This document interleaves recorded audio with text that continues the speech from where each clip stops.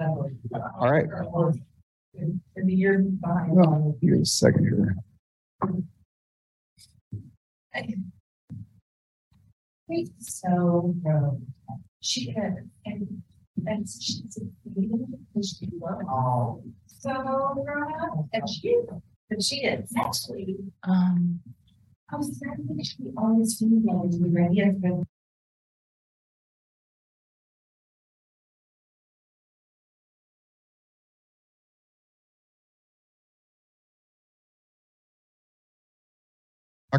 My name is Monty Sokup. I'm the chair of the get this meeting started, call to order. And You're muted.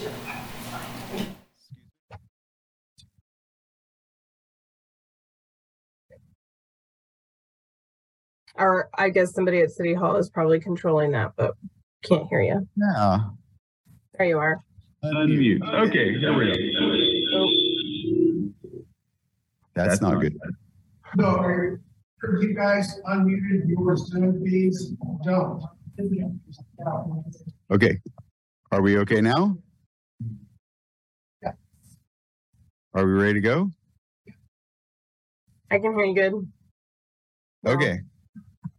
Okay, so my name is Monty Sokup. I'm the chair of the Affordable Housing Advisory Board for the City of Lawrence. We're going to call this meeting to order as it's 11:02. The first thing we're going to do is take roll and establish a quorum, and then we'll have some opening comments from Leah. So I'm going to take roll. Thomas Howe. Here. Thomas Allen. Here. Trent Santee. Here. Shannon Reed. Here. Rebecca Buford. Here. Sarah Waters. Here. Christina Gentry. I saw her log in. She's absent? Okay. She's trying. She's here. She's Oh, working I can't. on it. Okay, I can't see your thumbs up. So Christina Gentry's here. Erica Zimmerman. Erica's going to be absent. Absent. Dana Ortiz. Here. Shannon Oury. Shannon will also be absent. Did I hear her here? She'll be absent. She's absent. Okay. Ron Gacious. Here. Edith Guffey. Okay, I believe Edith is absent and Monty Sokup here. So that is 1, 2, 3, 4, 5, 6, 7, 10 present, which establishes a quorum for us.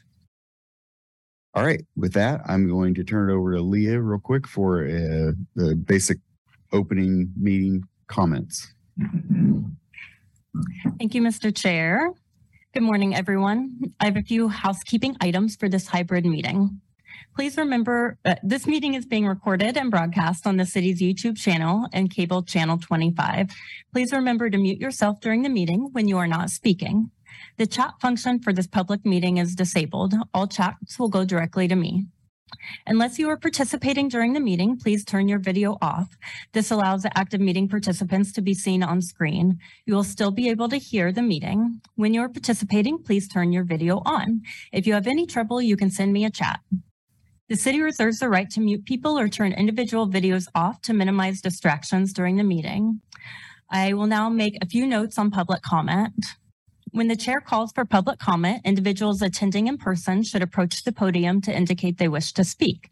The podium can be raised or lowered, and we encourage you to use this feature to ensure your comments are heard.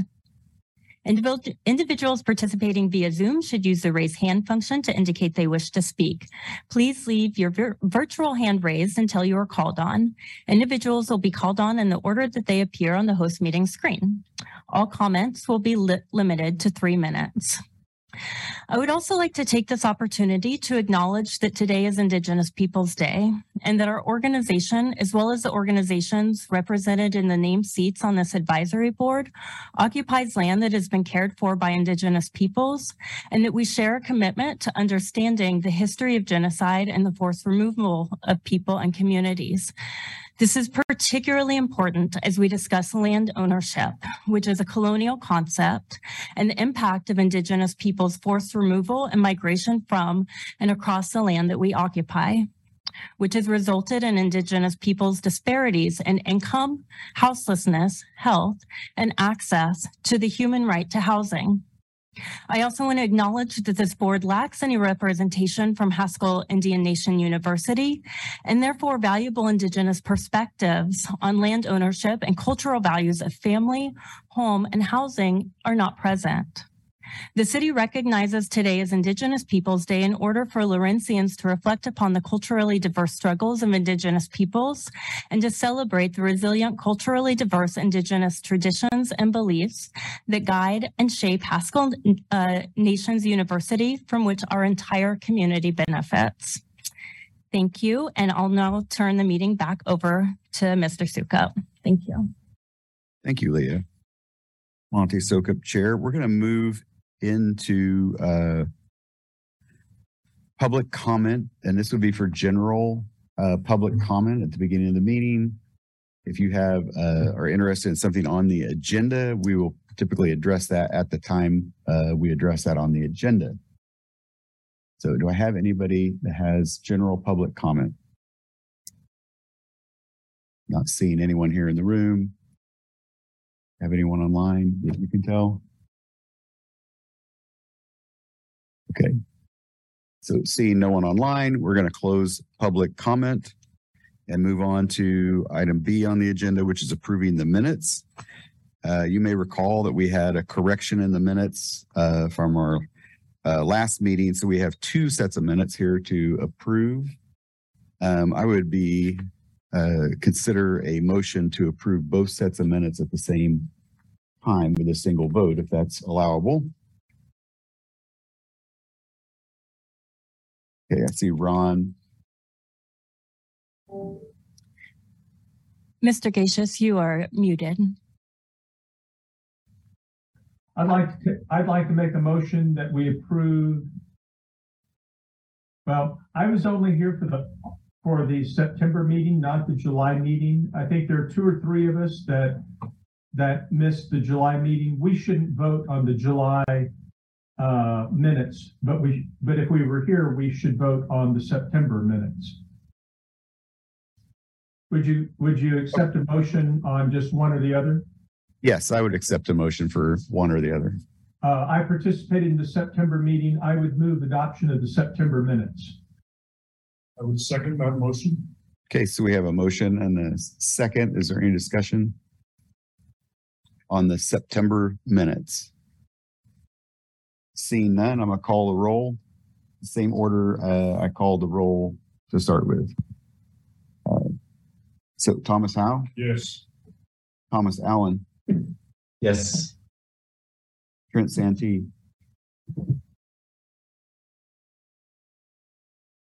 Trent? He did unmute, so I got to assume that his microphone's not working. Okay. Shannon Reed? Yes. Rebecca Buford? Yes. Sarah Waters? Yes. Christina Gentry? Yes. Erica Dana Ortiz? Yes. Ron Gacious? Yes. Monty Sokup, yes. Motion passes 9-0. So I would open the floor for a motion to approve the July 11th meeting minutes.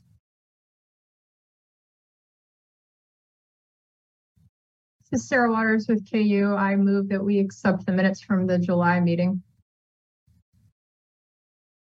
Thank you, Sarah. Rebecca Buford, tenants to homeowners, second.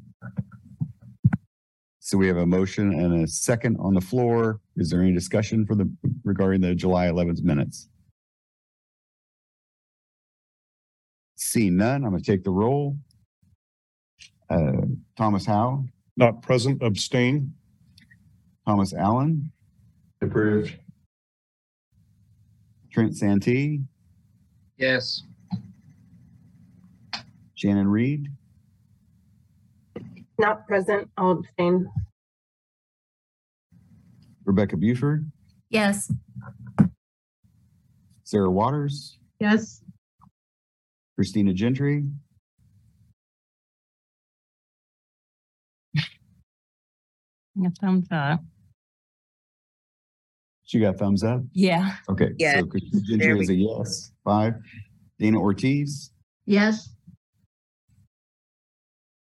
Ron Gacious, Not present, pass. Monty Sokup, yes. I believe the motion passes 7-4, 3 abstentions. Okay. So we have a very busy agenda today with all the presentations for the applications. So we're moving on to agenda item C, receive affordable housing trust fund applications presentations. Leah, did you want to make a statement about this? About the timing and whatnot for the. Sure. Thank you, Mr. Chair. Okay. So we have a very full agenda with applicant presentations. Each applicant will be limited to 10 minutes in total. Each applicant has been asked to prepare a 5-minute presentation and reserve 5 minutes for Q&A. If the applicant goes over 5 minutes for their presentation, then the Q&A period will be limited for a total time of 10 minutes. At the conclusion of 10 minutes, we will ask the presenters to conclude their presentation and need to move on to the next presenter. If there's any public comment for this item, that will be heard and accepted at the end of when all the presenters have had a chance to present. Any Okay. detail? No, I think that's it. I think the main thing is that the public comment will be after the presentation. We have to get through these presentations today to keep our process. So it's not that we're trying to limit public comment. We just have to get through all this. So, all right, we'll start with the Willow application.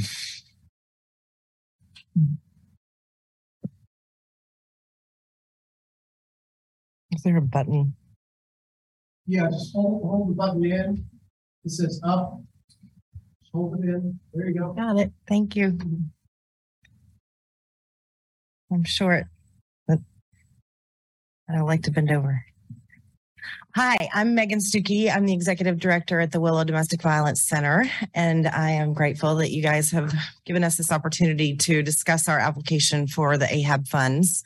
The Willow serves hundreds of clients every year in our shelters and in our transitional housing, and thousands every year through our hotline, community advocacy, court advocacy, support groups, various other services that we offer. So we have a pretty large swath of the community in our services. The main theme in almost all of the survivors' cases that we serve is housing. I mean, obviously, our primary goal is to get them safety and security in crisis and to figure out plans for moving forward as safely as possible. But the key component to most of those plans is housing. Obviously, you guys know all the barriers to housing, so I'm not going to preach to the choir about all those things. I think you know what they are. But in our clients' particular cases, there's this extra barrier of security and this emotional toil that's happening beyond what might also be poverty and other trauma and possible felonies or other barriers that people encounter. Survivors go back to their abusers statistically 9 times before they are able to leave permanently into independent safety. A lot of that has to do with the availability of a safe and secure place to live. Our shelter is a 90-day shelter, and you can extend another 30 days in certain cases. So that's, longer than what you used to get in shelter. It's still not really enough time to center yourself, become safe, do the emotional work that is necessary, and find a job, find transportation, find childcare, find an apartment that will take you, and have enough money saved up to do first month's rent and utilities and all the things and deposits. So the Willow really wants to help make that a reality and help it be sustainable.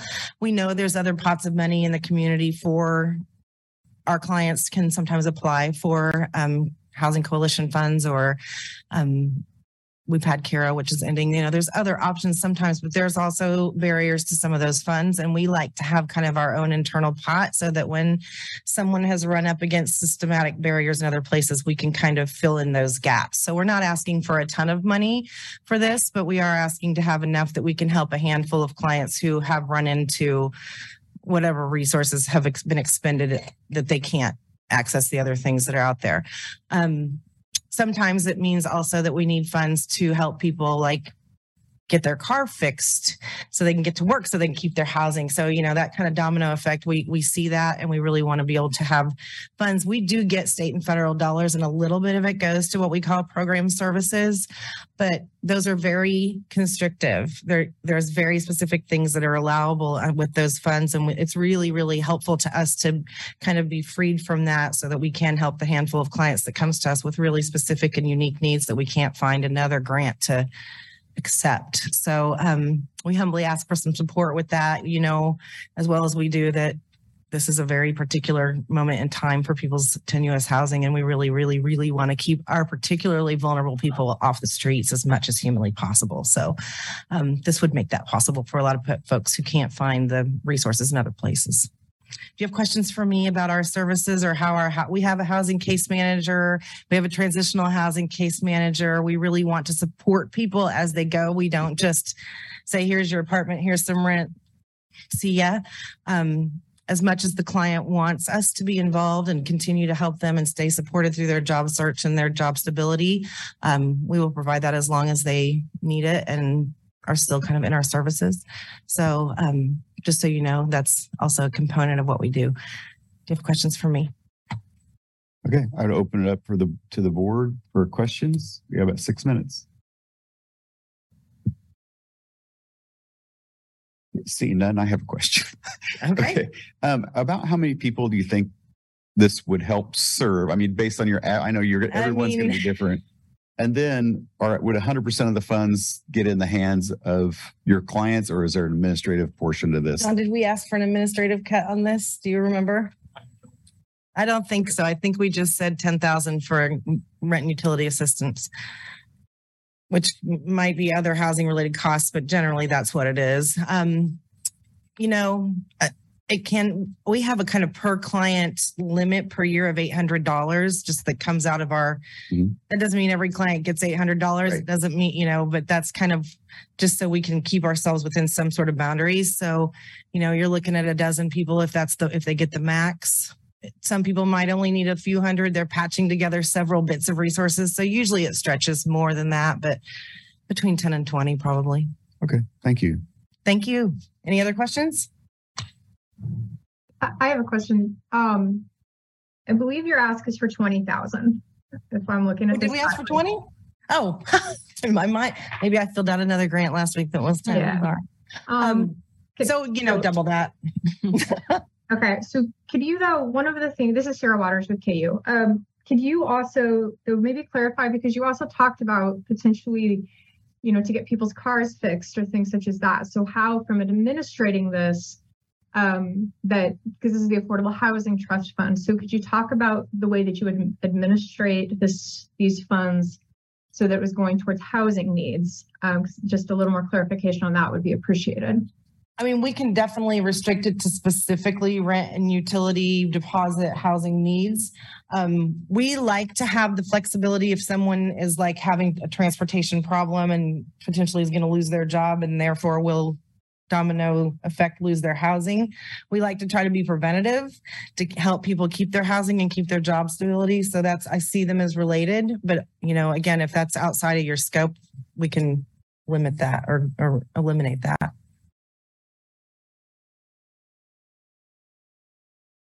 Right. Monty Sokup, Chair, any other questions? All right. Thank you, Megan. You're keeping us on schedule as well, which I like. I'm fast.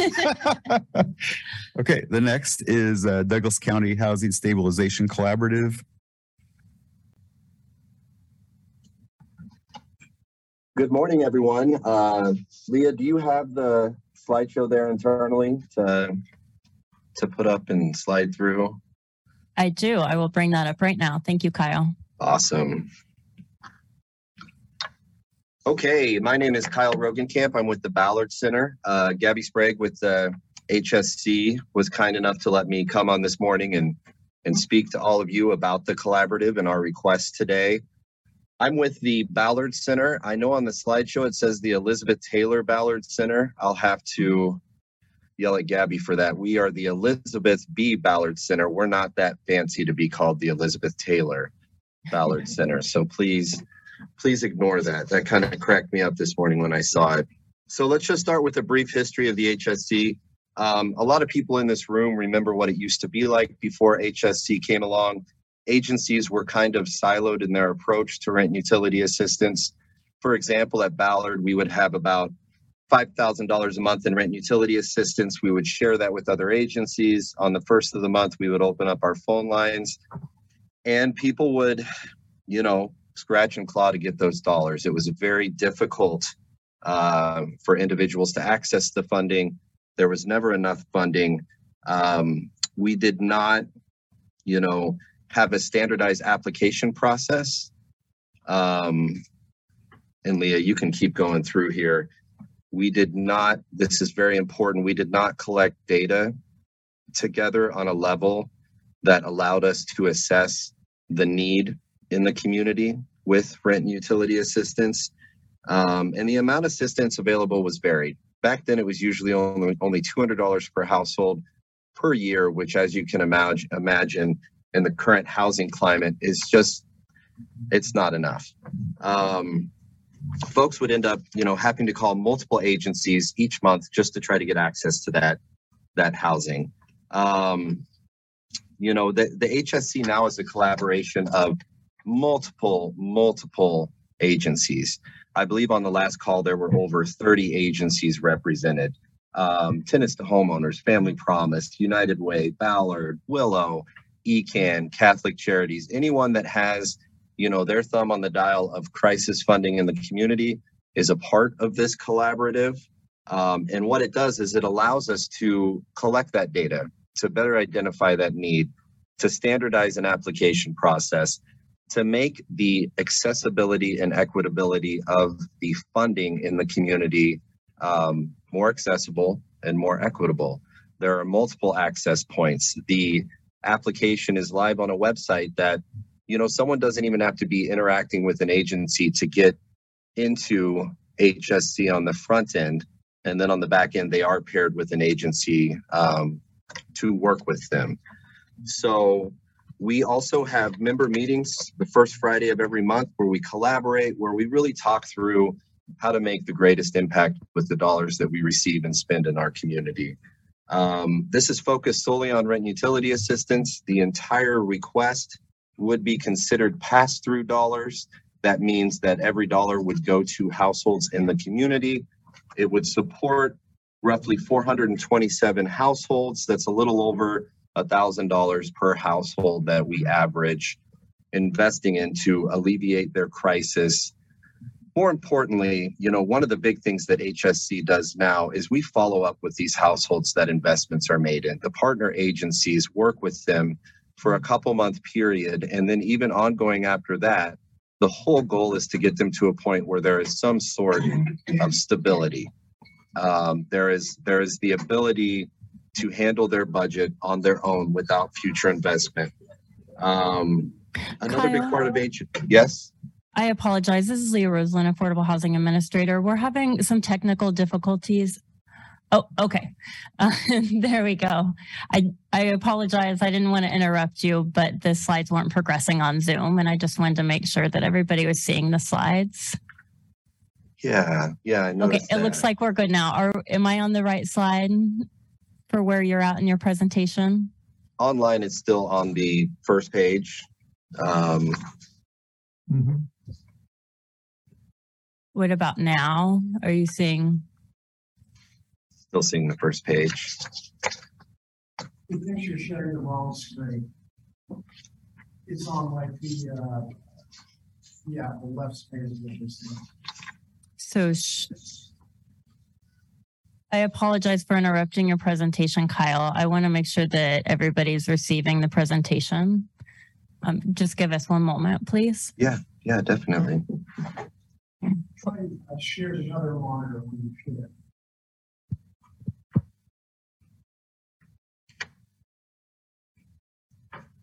What about now?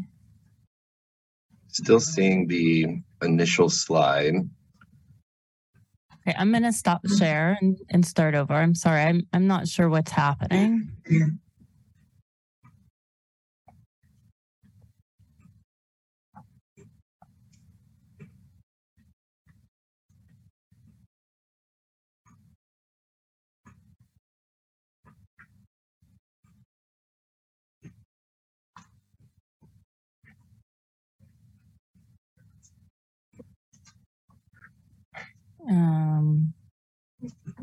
Okay.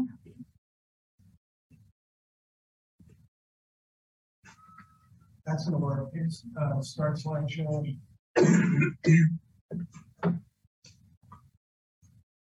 You want me to? It's in slides.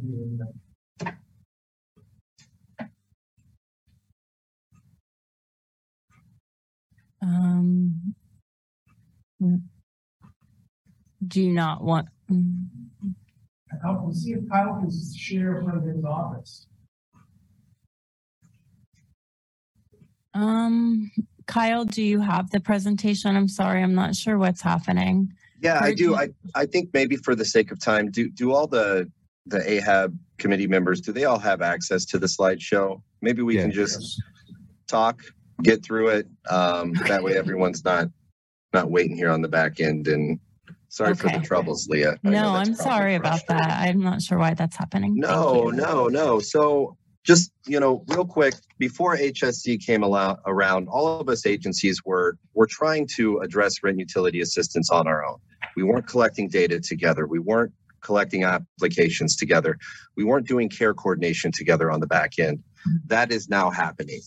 Being on the ground level, working with the clients through HSC, I firmly believe as a social service provider that HSC has revolutionized the rent utility assistance process in our community. So thank you to the founding members like Family Promise and Tenants to Homeowners. Organizations that work with HSC, they can either do it on the front end by making sure that all of their clients have access to the application. They can also make an investment on the back end where they're actually doing the care coordination and case management that goes along with the investment after the investment is made. For example, at the Ballard Center, we follow up with folks every 2 weeks for a minimum 2-month period. We try to triage the crisis. We try to address the barriers, and we try to open doors for them to go through to reach a greater level of stability. Housing authority applications, DCF applications, working with the Workforce Center for Employment, the whole gambit. So as a collaborative, the agencies that do that back end care coordination or case management do get a $150 stipend per household they work with. Keep in mind, though, none of this funding request is for stipends, 100% pass-through dollars directly going to the households that we are serving. In the future, we really want HSC to keep growing in its scope to address the housing issues in our community. I mean, everyone sitting around this table is here for a reason, and that reason is affordable housing.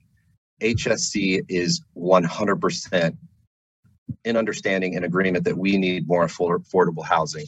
Our request is speaking to what are we going to do in the meantime until we get there? That's where HSC steps in and makes that impact. We are getting people through until housing in our community is more accessible, more affordable, more equitable. So the last thing I want to do before we open it up for questions is I just want to share a quick story about a family we've been working with for a long time. This family, single mother facing abusive situations, had been homeless for over a year. They were working with Burt Nash Homeless Outreach. They were working with Willow, and they were working with Ballard. Through the HSC Collaborative, we were able to get their deposit and first month's rent taken care of, get them off of the streets after a year. Burt Nash was able to identify that housing. HSC was able to provide the funding for that housing. Ballard's Pantry was able to provide stuff that they needed for the housing. In collaboration with Willow case managers, we found out that they needed some security equipment for the new apartment. And because of HSC, Ballard was able to utilize donor dollars that historically would go towards rent utility assistance to help pay for that security equipment. So not only is HSC maintaining housing, but we're also getting people housed, and we're allowing agencies that are a part of the collaborative to really focus on what they do to shine. You know, Homeless Outreach was able to find the housing. HSC was able to pay for it. Ballard and Willow were able to collaborate and use funding to get the security equipment. You know, no one agency would have been able to do all of that on their own. But the HSC brought us together, made us work together, and the end result was a single mother with her 2 children being able to be in an apartment that's sustainable, affordable, and a shout out to LDCHA for the voucher that they provided. We'll open it up for questions. All right. Are there any board members, Monty Sokup Chair, are there any board members that have questions for Kyle? Mr. Chairman, Yeah, go ahead, Ron. Ron Cassius, the chamber representative. Kyle, is the Willow a participant in the collaborative? Yes, they are. Would it be possible that the funding request that the Willow has made of us could be part of what the collaborative spends money on? You know, I would say yes, but I'm hesitant to say yes because right now we've had to initiate caps in assistance for the first time since HSC launched. And what that's doing is that's limiting how long throughout each month that assistance is available. We are having internal conversations to make sure that this funding with the caps is still equitable. It's conversations about saving some of it for seniors that face the digital divide and can't access the application, for non-English speaking applicants that might need more time to get the application in. And I feel like Willow falls into that category. I feel like their target demographic that they're serving is unique and also needs unique funding. I don't want an agency like Willow to be in a position where they could really make life-changing work happen for a family. But in that month, HSC has reached their cap of assistance and wouldn't be able to provide that support. So Ron, I'm really torn on combining the request because I know that the work that Willow does is so targeted. They have such good case managers. Any investment that the community makes into Willow is going to be utilized in a very professional and productive manner. But with our caps, I am worried about an agency like Willow not being able to get that help because the work they do is so timely and it's so time sensitive. They don't have the time to wait till the next month till the funding opens up again. Thank you. This is Other question? Yeah, this is Sarah Waters at KU. I have 2 questions. And the first, honestly, maybe in your application, but if you could clarify for me. So who makes the decision about awards? Because you've mentioned a lot of different agencies working in partnership, but who ultimately makes the decision of this pot of money that if we gave that from AHAB, of who would benefit from that money? Whoever's eligible, you know, before these not who gets it, who makes the decision. So is there a body or stakeholders of directors that make a decision together? Yes. Or who would get, and who are those people? So the HSC collaborative is comprised of any agency that's working with HSC, those 30 plus agencies that we meet with monthly to make decisions on behalf of the collaborative. And I mean, that's kind of how we do it, is a collaborative approach. So each agency has a voice at the table. Okay. Including directors potentially on this board right now, could potentially be I'm trying to understand, because you've mentioned some of the agencies that sit on AHAB. So are any of those directors in a decision-making space for how this money would be allocated? You know, potentially a lot of the collaborative is comprised of the folks that are actually doing the work. So, you know, for example, with Family Promise, you know, Dana and them, they're a part of the HSC, but they're case managers that are doing the intakes, collecting the data, supporting the families. They're usually the voice at the table. Okay. So then just my other question, just because this is a large amount of money you've asked for, we only have a certain amount to be able to allocate to all the agencies. So should we not allocate the full 500,000? Can you just officially tell us what that would mean for your agency and for the collaborative? Well, I mean, it would be less households served, more households getting evicted, more utilities getting turned off. It would mean more crisis for families in our community. And it would mean, the folks around this table know it's a lot easier to help someone before they become houseless than when they become houseless. It's exponentially more difficult to get them rehoused once they've been through an eviction process, or have had utilities disconnected or behind. Until we have the affordable housing in this community, I can't stress enough how vital these funds are to keep people from suffering. Yeah. Thank you, Kyle. I think we need to wrap up and keep moving unless somebody has something. Ron had a question. Yeah. And Leah, could you have our timer on the screen for us? I can't really tell where we are in the process without it. Sure. Thank It you. looks like Kurt just put it up. So I think we're going to have to move on at this point to the next thing. And Ron, we'll have to come back to your question in our discussions. I understand that this is Sarah Waters again. I understand we need to move on, but I know Shannon was starting to speak as well as Ron. And so I don't know how to extend, but I think there might be some lingering questions. But I don't want to speak for my colleagues. Yeah. I understand that. I also understand that if we'd really have to get through all these things in 2 hours today, or we have lingering entire projects, not just questions. So I'm going to keep us moving on. We'll maybe we can submit, if you have a burning question, you can submit it in writing after, and we can get those out and get them answered and distributed to the board in some way. But I think right now we have to keep moving. So sorry for that. Mr. Chair, this is Leah Roseland, Affordable Housing Administrator. I do just want to make one point of clarification in terms of the HSC application and allocation process, is that it's a standardized process based on eligibility criteria and first come, first serve. So there's no body that is essentially, if they meet the eligibility criteria, they're awarded the funds on a first come, first serve basis. Right. So thank you, Leah. So the next on the list is the Watts application. Stephen C. Watts. Hi, I am Stephen Watts, longtime resident of Lawrence. This project is to arrest foundation shifting of the 950 square foot house to provide as much correction as possible of the house located at 1649 Edge Hill Road, which is my home.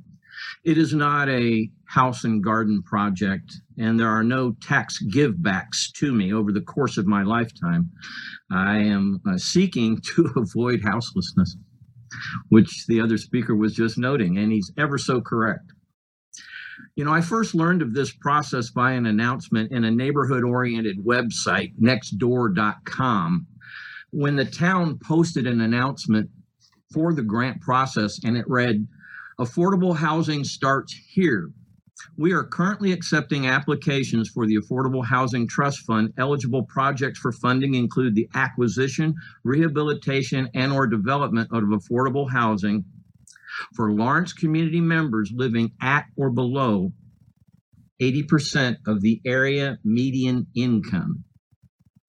I have been living and working at below the 80% level my entire working life as a social worker, doing the exact work that is going on now.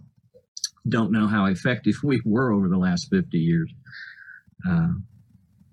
I am classified as elderly given my age, and very much seek to age in place. I do not have the income to fund the proposed project, which shall provide a solid foundation for the house to stand yet another 100 years and be available for rent or purchase to the target population I am a member of. The project house is less than 950 square feet, well, 975 square feet, something like that, in size, and in an established tree-welcoming neighborhood close to schools and the university. It is the exact size of home attention is now being paid to by the Affordable Housing Board, as well as other progressives in the community, given the amount of money that was paid and used to build the McMansion phase of development for homes with 10 million square feet and 5 garages and who knows what all. But the quest to be a good member, to continue with a bigger, I lost my place here, I'm sorry. But we're understanding that sometimes small is better. This is a small cottage house of 100 years or so of age, and it will last another 100 years with some assistance. It's been in my family for quite a long time. I bought it on the open market. It was not given to me. It was not, I bought it at auction. The rest of the people thought I was crazy, but here I am. This project is cost effective and there's a zero administrative cost. It preserves existing housing stock, which is another thrust of this project. I requested excess amounts over the 2 bids that I put in there, and I'm willing to work with anybody to pick whatever bid people think is best. I have an idea. I have several other bids I could have included. The photocopying for that stuff was $20. No, thank you. So I included 2, but I included an extra amount of money in the bid because there's an off chance that when they go to establish these piers, it is a process of driving piers into the ground to find a solid footing, that there's a chance that they have to go deeper until they find something. And so I allotted for that. Anything excess would be rebated back to the town. I'm open to questions at this point. I don't have really anything else to say. Thanks. Okay, are there any questions from the board?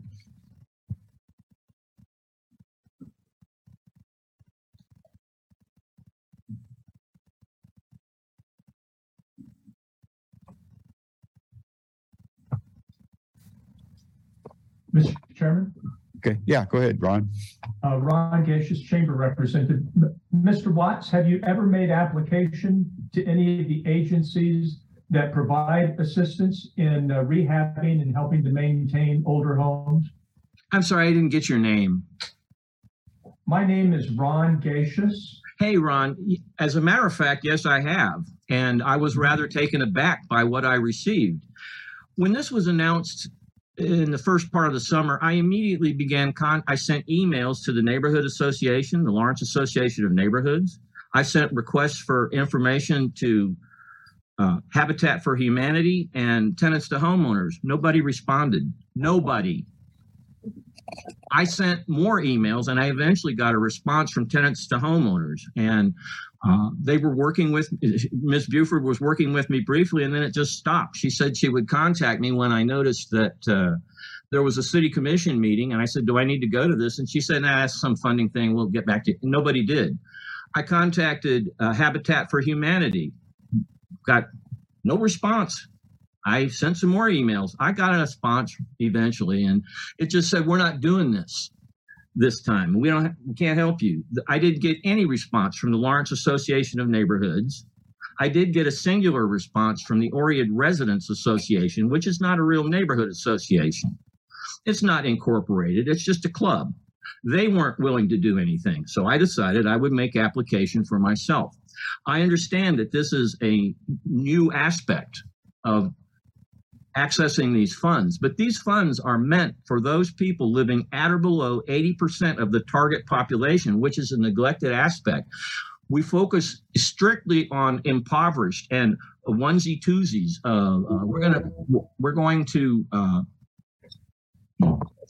We're going to pay the rent this month and then worry about it. But this preserves this house to stand for another 100 years for people to buy and rent. And so, yes, I did try to work with nobody contacted me. Here I am. Thank you. Thanks. Any other questions from the floor? All right, seeing none, we thank you, Mr. Watts. Thank you. We'll move on to the next applicant. Senior Resource Center application.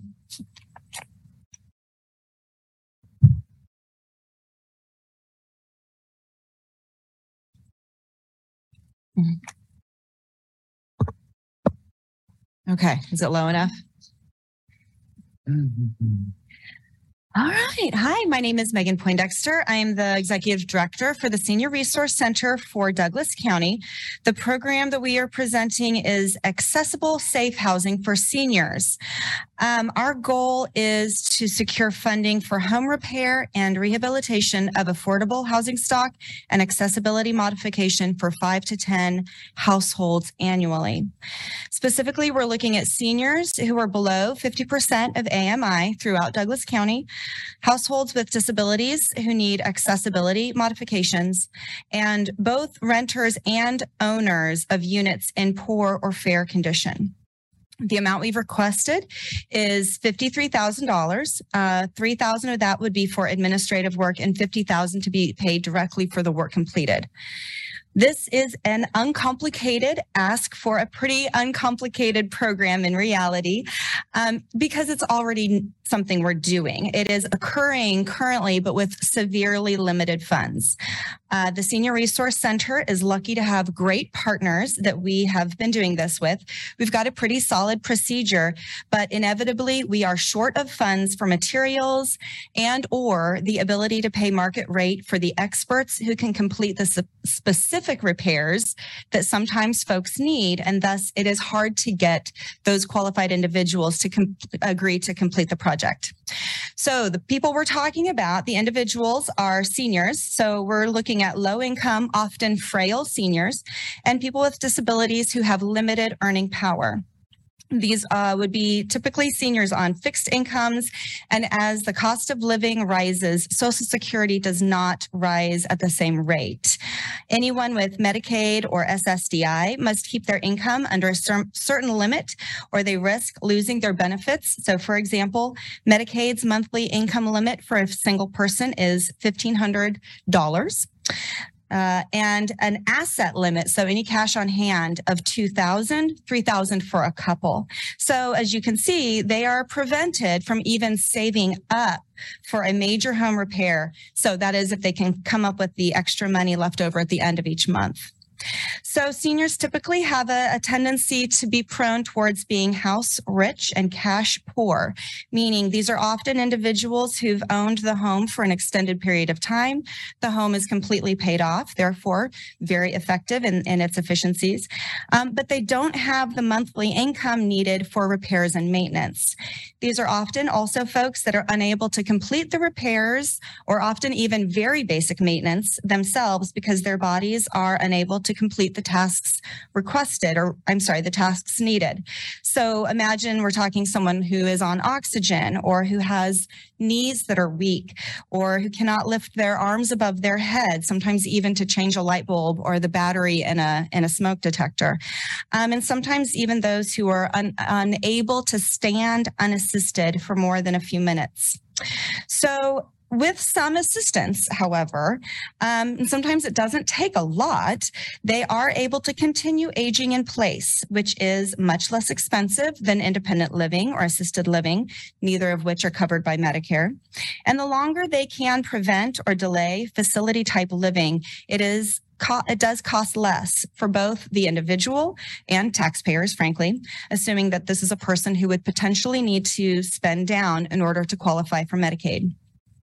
So we're talking about low-income senior homeowners who need affordable help and low-income senior renters who need affordable help because, as I understand it, landlords are required to approve ADA modifications, but they are not required to pay for them to happen. The partners that we've already been working with include Tenants to Homeowners with our shared Helping Hammer Handyman program, Habitat for Humanity's Aging in Place program, the Osage County Home Repair Grant program, the local Plumbers and Pipe Fitters Union, and there are more individuals who are experts in the different types of repairs that need to occur, but they are often private contractors and whatnot. So I wanted to bring an example, which is we got a phone call last week from Julie Wyatt here at the City Code Enforcement Office. She's working with a Lawrence senior who's low income and recently had a stroke. His wife died of complications of diabetes recently, a couple of years ago. The primary complaint from the neighbors, which brought him in front of code enforcement, was that the property has junk, needs to be hauled away. But upon a visit from Julie, she became extremely concerned that the home is in disrepair. It's currently unsafe and unacceptable for habitation. Without the necessary repairs, the home is at risk of being condemned. This senior who currently owns the home and is managing on his current income in it would then have to find accessible, affordable housing. We all know how hard that is to find. The known issue that Julie immediately discovered is that the home does not have any water because of a broken water line. Plumbers could repair this, but it is expensive. Our team may be able to help with this critical need, but then once we get into the home, we aren't sure yet what we will find. So in this instance, we need to be able to pay for the roll-off dumping for the junk. The city has agreed to waive the rental, and we'll recruit volunteers to help with that cleanup. But what if the scope of repair of the home is outside of what our team is able to do or to do promptly for this gentleman?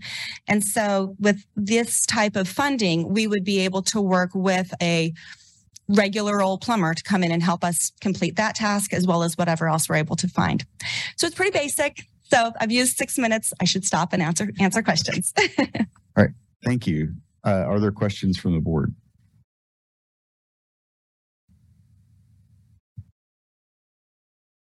Okay, I don't see any, so I have a question.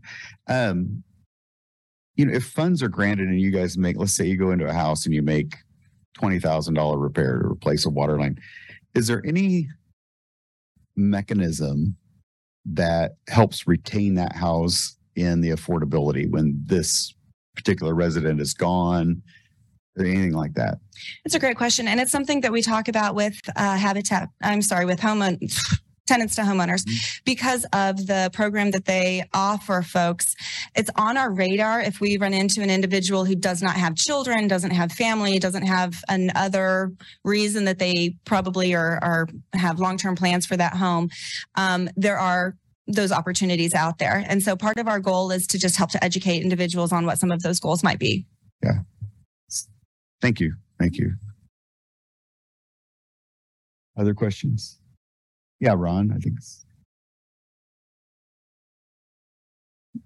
you're on mute, Ron. Ron, I'm sorry, I can't hear you. I think you're on mute. Yeah. I apologize. Ron Gacious, Chamber Representative. Have you, similar to Monty's question, do you have any type of clawback mechanism if you make an improvement in a home and then someone, 18 months later sells the home and benefits from the improvement that you've made? We have not done that. Some of the organizations doing in home improvements have got some type of clawback mechanism. Is that correct? I see Rebecca shaking her head. Do you do anything like that, or have you considered it? It's certainly something we would consider. And at this point, so far, the repairs that we've had to do are not that significant in nature at this point. Part of that's because we haven't had the funding to do so. We have a program that the individuals can pay on a sliding scale what they're able to, but we would like to be able to help with some of these additional costs that they're unable to complete. Like I said, this is a program we've been doing on very limited income. And so the breadth of it, if we look at this as a pilot program and it turns out that we have people who take advantage of it in that way, then obviously we would need to address that. At this point, the repairs have been more along the lines of ramps, grab bars, and then of course we're talking about, we would like to talk more about some of these more significant repairs that are putting seniors in precarious situations. Thank you, Megan. Other questions? Yeah, Rebecca. Thank you, Megan. Do you want to talk a little bit about the need? You've said several of us have other programs that seniors try and use, but I know we've had to limit our use of that. And so again, speak to the need, because I think this board would like to hear that how many people you have to say no to it, and that you're kind of the one who gets all the calls so that it's appropriate for you to make some of those decisions. Sure, absolutely. Looking at this as somewhat of a pass-through program, if you will. The Senior Resource Center fields calls daily from seniors who have situations like this coming up. For instance, we are part of that housing stabilization collaboration that Kyle spoke about earlier. And so the creativity that often comes in is really seeking what are some of the options that are available for the individuals that are calling us. We are very interested in addressing the needs in whatever way we can come up with. We have often had a waiting list for individuals who are looking for some sort of assistance, and that is partially because just the skilled handymen and the individuals who are skilled at this type of repair are limited, and they have a lot of opportunity for work these days. There's ample demand at full rate for their skills, and so we're trying to compete with the market to try and get repairs made for individuals whose income can't meet the market. Okay, thank you. We're just a little over 10 minutes. Thank you. We're going to move on to the next applicant. Thank you again. Independence Inc. Hello. I believe I can share my screen. Yes, please. Thank you, Daniel. I hope everyone can see that. Okay. Hi, everybody. My name is Daniel Brown. I'm the Core Service Manager at Independence Incorporated, and I oversee our accessible housing program, which is the program I'm here to talk to you about today. So the goal of our program is to make it possible for folks with disabilities who are low to moderate income make those needed accessibility modifications to their home to be able to continue safely living out in the community. Why we feel the program is needed. So I think we all recognize that there's just not enough affordable and accessible housing to meet the demand in our area. Also, what we know at Independence Inc., helping folks look for housing, is that many of the affordable housing options in our area have also a tendency to be some of the least accessible. Those are older homes. Those are older apartment complexes that were built before HUD established accessibility standards, larger homes built into split in multiple units, trailer homes, etc. We also know as the senior population increases in our area, so is the demand for accessible housing options, including options for aging in place. Unfortunately, there are just very few resources available to assist folks with modifying existing housing they already live in, so they can continue safely living there in the community, in the home that they've lived in for sometimes many years. So how does our program work? So we do have an application process. We do screen folks for eligibility. Primarily, that's looking to make sure that they meet our income eligibility guidelines, which is at 80% or below of area median income. We're also making sure that the property is within Lawrence city limits, and also that there is a legitimate need for the modification that they're requesting. After we determine eligibility, we meet with folks in the home to discuss accessibility issues, concerns that they're having. A lot of folks, when they contact us, they know exactly what they need, but not everybody does. So that's where it's helpful to meet in the home with folks. Do a walkthrough, determine what accessibility modifications might be beneficial to them. This is also part of the process where we sometimes have conversations with folks about referrals to other community partners, programs out there that might be available to assist if they're seeking something that exceeds the scope of our program. After we've come to a consensus on what modifications are needed, staff create bid specs, we communicate with the contractor, usually a little bit of back and forth there, and then we ultimately give the go-ahead to begin work. Once work's completed, staff go back out, meet with the client in their home, make sure the modifications are functional, they're working for them. If there's any issues, contractor goes back out to address them. And once everyone's happy, the contractor's paid. Here are some examples of modifications that we've made previously in the program.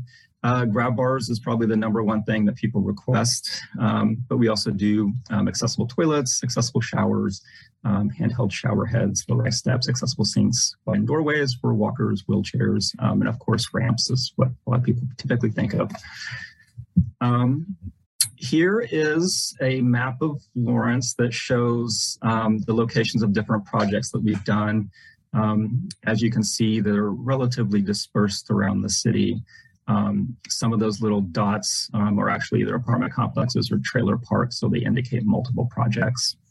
As far as completed projects, ramps, grab bars, the most requested accessibility modification that we get. Ramps, accessible showers, the most expensive type of modification that we do typically. 70% of the households that we're serving in our program are at 30% or below of median area income. So the vast majority of the folks that we are serving are very low income. Many of those folks are well below 30%. Most have some level of fixed income like Social Security or SSI. We serve a wide range of folks. The youngest person we did a project for was 2 years of age and up to 84. We have no age limit, so we'll serve anybody. And we've done projects for trailer homes, single family houses, apartments, townhomes. So just in closing, we feel that our program is very much in line with the goals of the Affordable Housing Trust Fund, and that it ensures people with disabilities are able to maintain the affordable housing they currently have by getting those accessibility modifications that they need. Our program serves both renters and homeowners, which not every program is able to do. From what we know, most of these modifications stay in place well after they are installed. So this increases the housing stock in the area that is both affordable and accessible.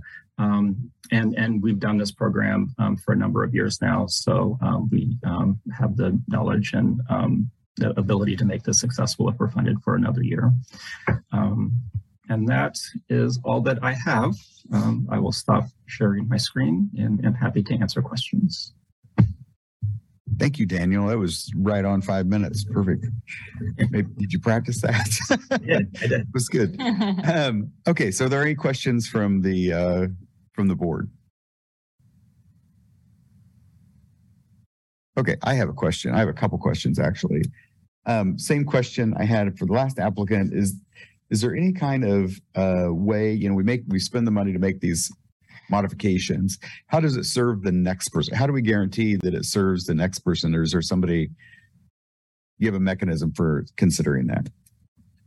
I don't know if we necessarily have a mechanism. We do require the person to live in the home for at least a year in order to qualify for the program. We do occasionally run into folks that their housing situation is a little tenuous, so they're not sure they can actually maintain that housing for a year, so we'll decline to serve them, unfortunately. But so that is a requirement of the program. They have to live there for at least a year. A lot of the folks we are serving are such low income, it would be difficult to claw back money, and some of these modifications are thousands of dollars. We are serving folks that have annual income of like $9,000, $10,000 a year.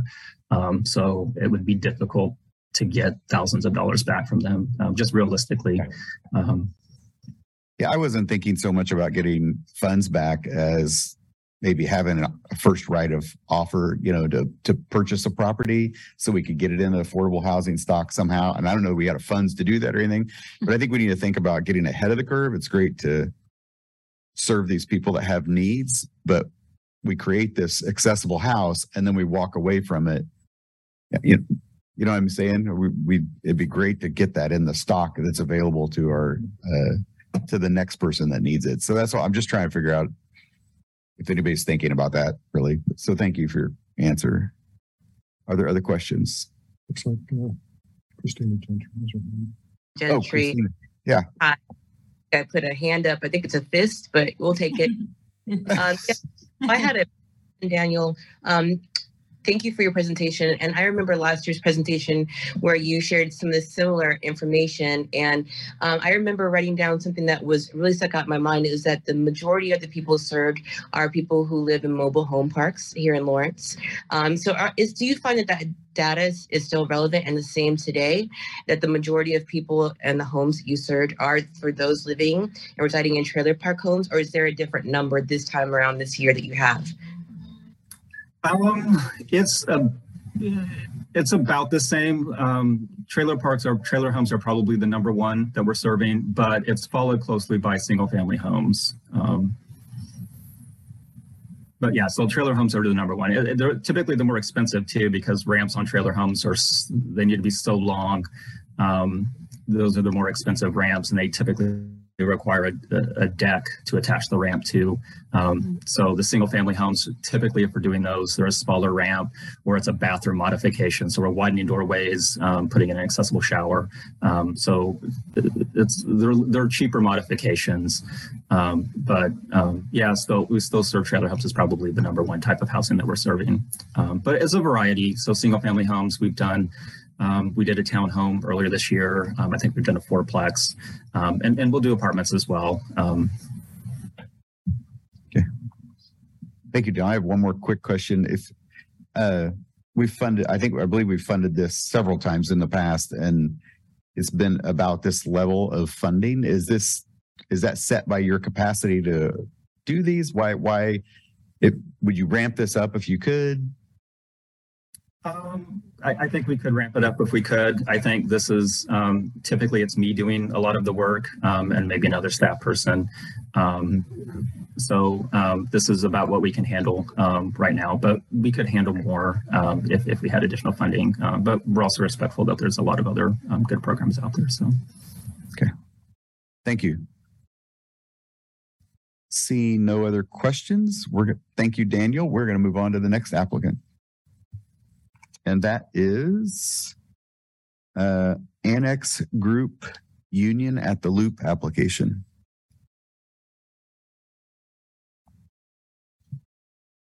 This is Leah Rosen, Affordable Housing Administrator. Amanda, are you ready?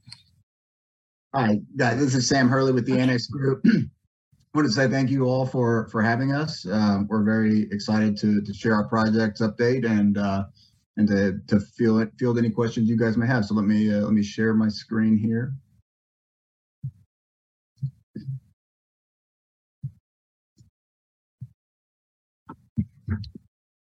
Everyone see that? Mm-hmm. All right. So this is Union at the Loop. Our project is currently under construction. As you can see in the next slide here, that it's located at Michigan Street and the highway there. This is a 248 unit project serving 60% AMI families and below.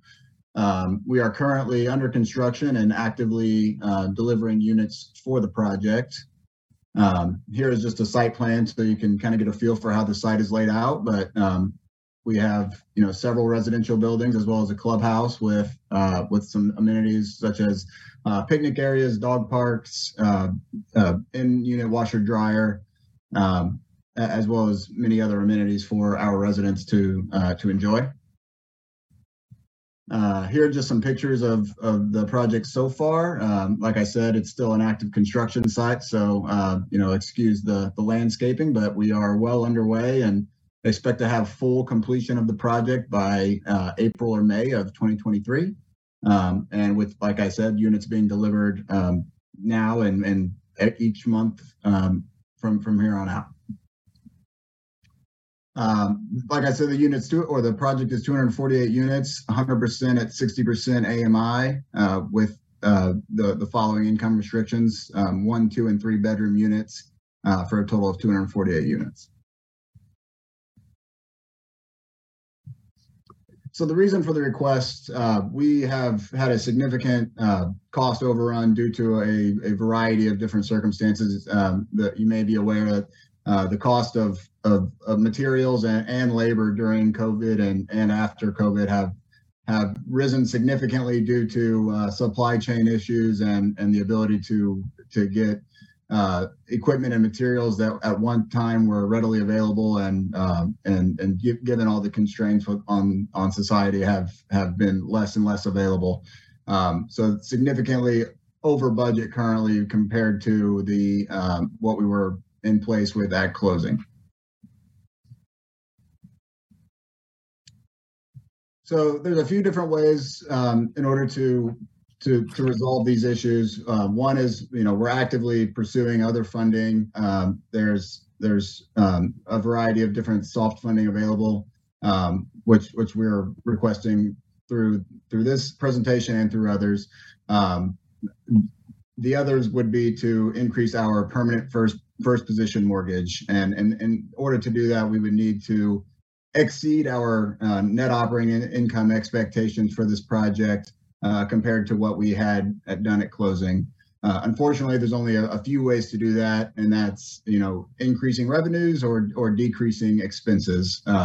So what we're really trying to do is limit the impact that this cost overrun is going to have on our residents by filling the gap as much as possible with soft funding.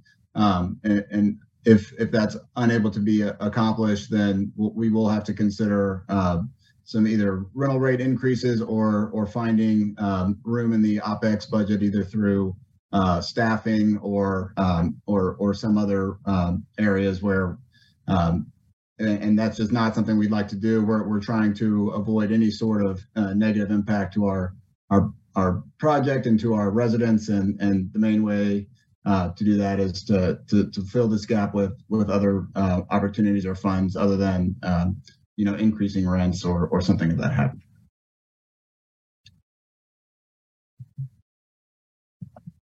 Here's our project timeline. We currently have units being delivered, as you can see here, several buildings, and hope to have a full stabilized project by the end of 2023.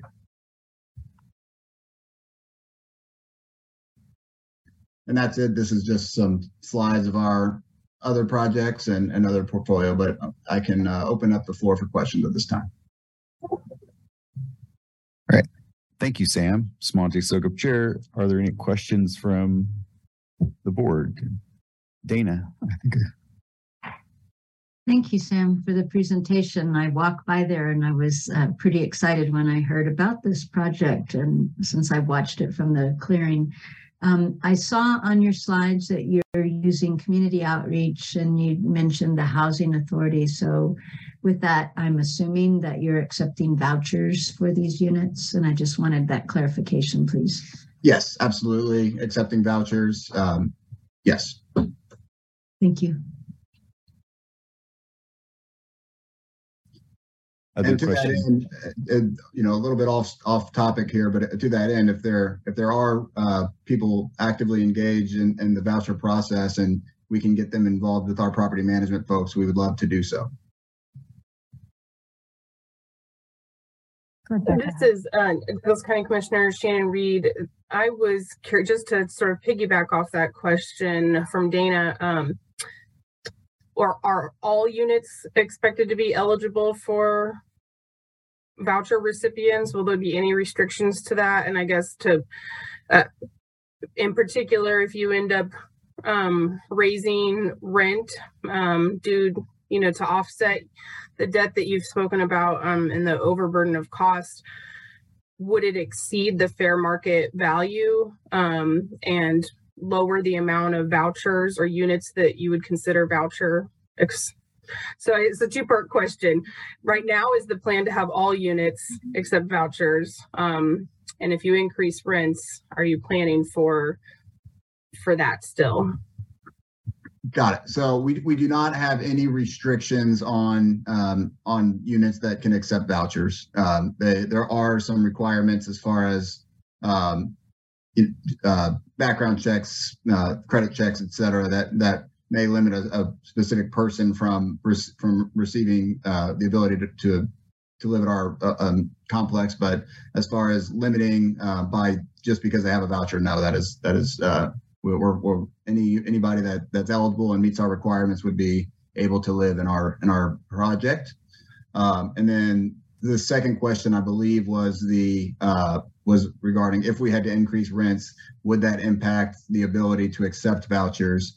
The answer is no, as long as the max rent available with including the voucher would meet the threshold of our rent requirement at that time if we were to have to increase it.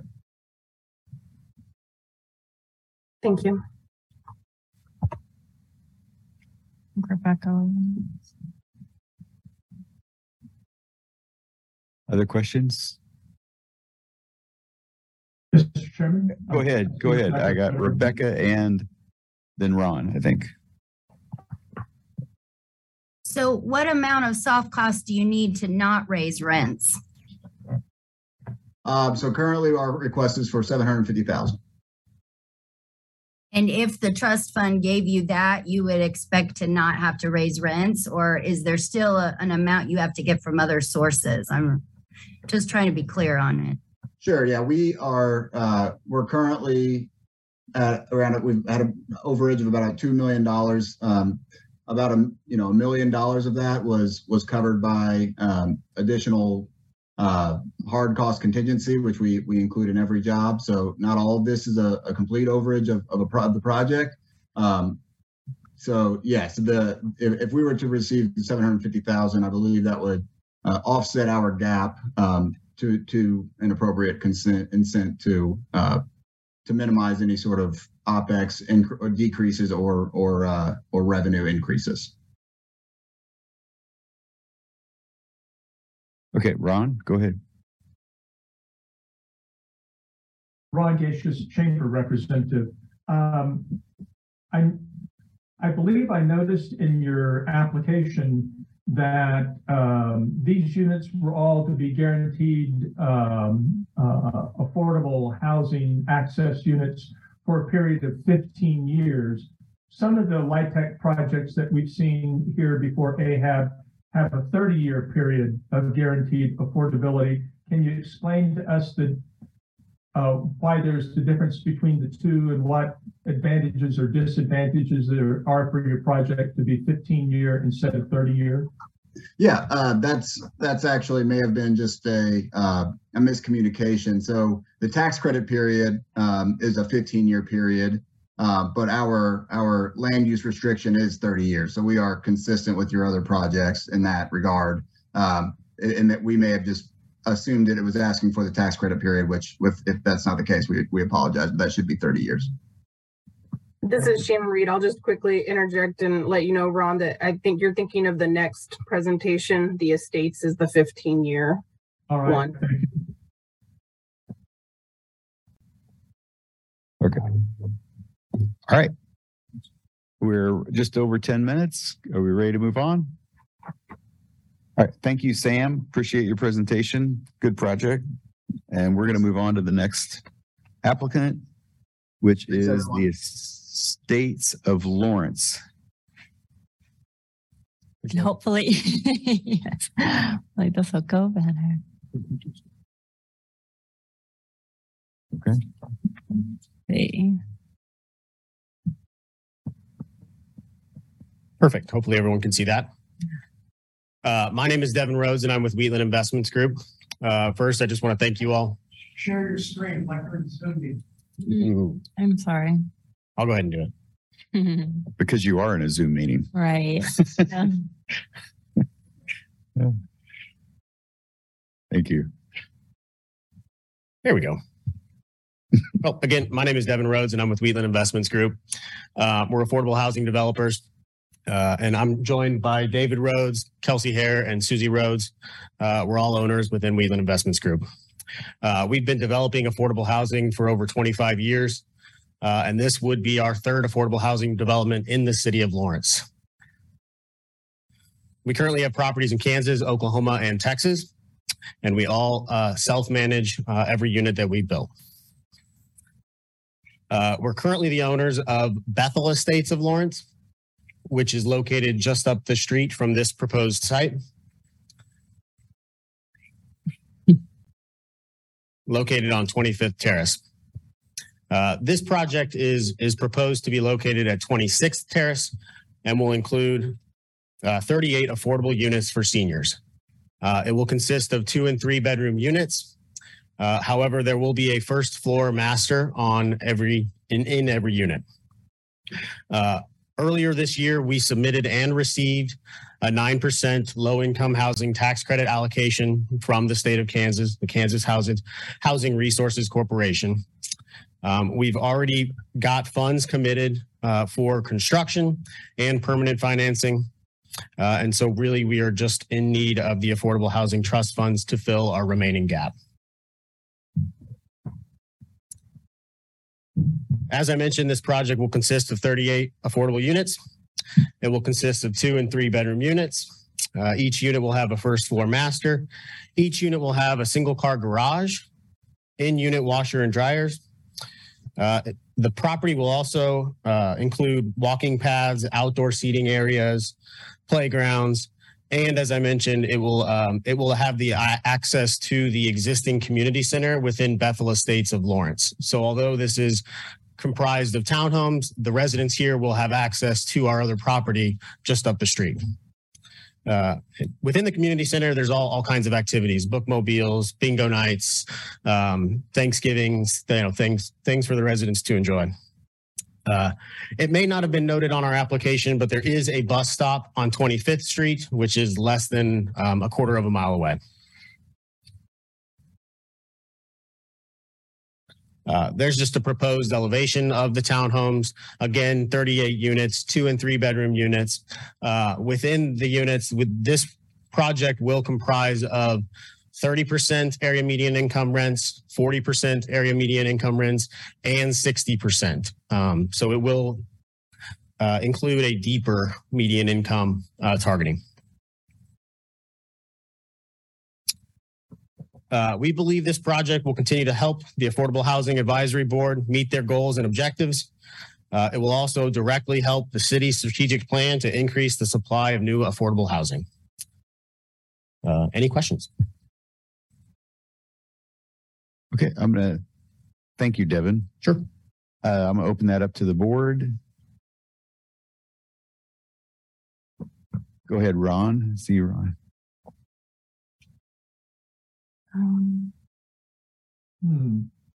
There we go. Ron Gacious, Chamber Representative. Devin, perhaps you heard my question for the previous participant. I noted in your application that the period of affordable housing guarantee is 15 years. Am I understanding that correct, or is? That's correct. Within the Kansas Housing Resources Corporation's compliance period is 15 years. As the previous developer mentioned, the LURA is ongoing for 30 years. Okay, thank you. So I have a question, Devin. These are assuming all rental? All for rent, all rental. Yes. If I could just add a little bit more, we are going through the zoning process within the city. We are on the November agenda, and our hope is to obviously have a smooth meeting there and on to the city commission meeting in December. We would like to start construction at the very beginning of next year. And all of these funds will be directly used towards construction costs. And maybe I missed it. How many are accessible? All of them. All of them are. All of them will have a first floor master. There will be no steps within the entire site. Wow. Nice. Thanks. Any other questions for Devin? This is Sarah Ladders from KU. Could you also clarify how are you getting to the second floor for the 2 and 3 bedroom plans? That's completely up to our residents. We would potentially, consider making some sort of modification for them to have access to the second floor. We kind of envisioned the second floor being either their second bedroom or guest bedroom, or however they want to leverage the second and third bedrooms.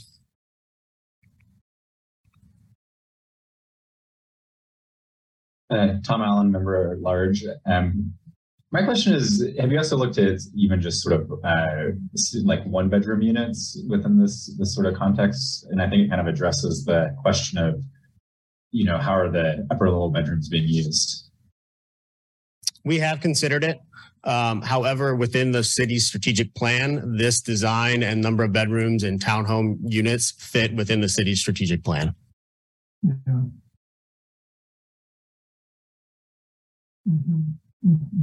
This is Christina Gentry. Thank you for Devin for this presentation. Let me just clarify, these estates of Lawrence are for all residents, or we're talking about affordable units for our senior living community? Just for clarification. The Estates of Lawrence is for seniors, and they are all 100% affordable, if I understood your question. So what is the definition of a senior there? 55 and older. 55 plus, okay.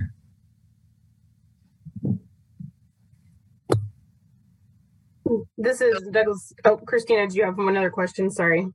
Yeah, I need to go. This is Christina, just kind of 55 and older. And this is, I'll look into what that includes for what 2 units, but for families. So are we saying 55 and older and their families can stay there because there's 2 and 3 bedrooms? So 55 and older plus a caregiver or a family member or children. This is accommodating for all of a single family, with the understanding that one of the residents, the main resident, is going to be of a senior living status. Is that correct?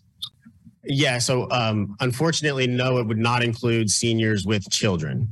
So this is for 55 and older only. Their kids are more than welcome to come visit and stay, but they're not going to be on the lease.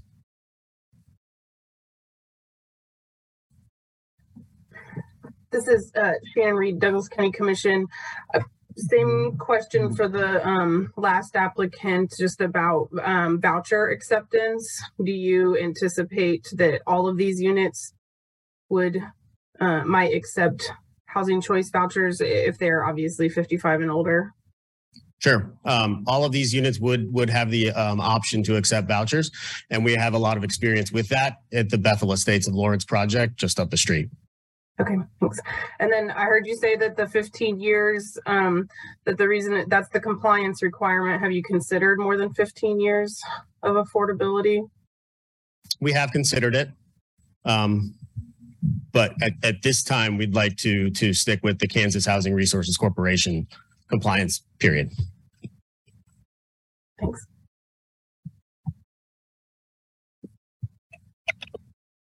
This is Sarah Waters with KU. One more question. If you didn't receive all of the funds, what does that do to your pro forma and moving forward? So similar to the previous presenter, we would either need to find ways to reduce, and this is crazy to even say, reduce the construction cost, or we would need to increase our permanent loan. There is a chance that we would need to increase rents or reduce operating expenses.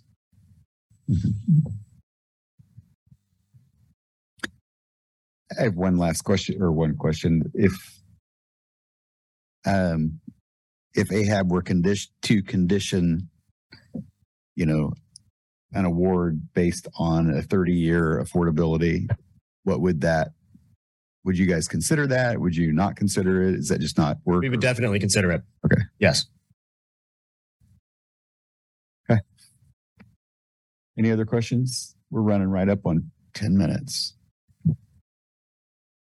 Okay.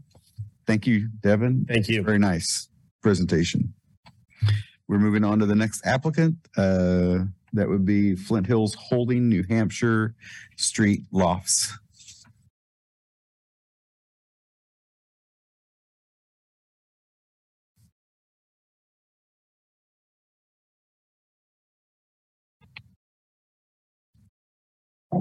This is Leah Rosen, Affordable Housing Administrator. Tony, are you?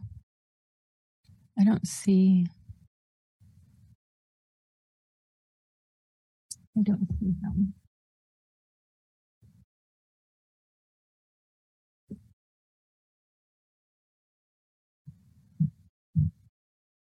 Do we have some? It doesn't look like it.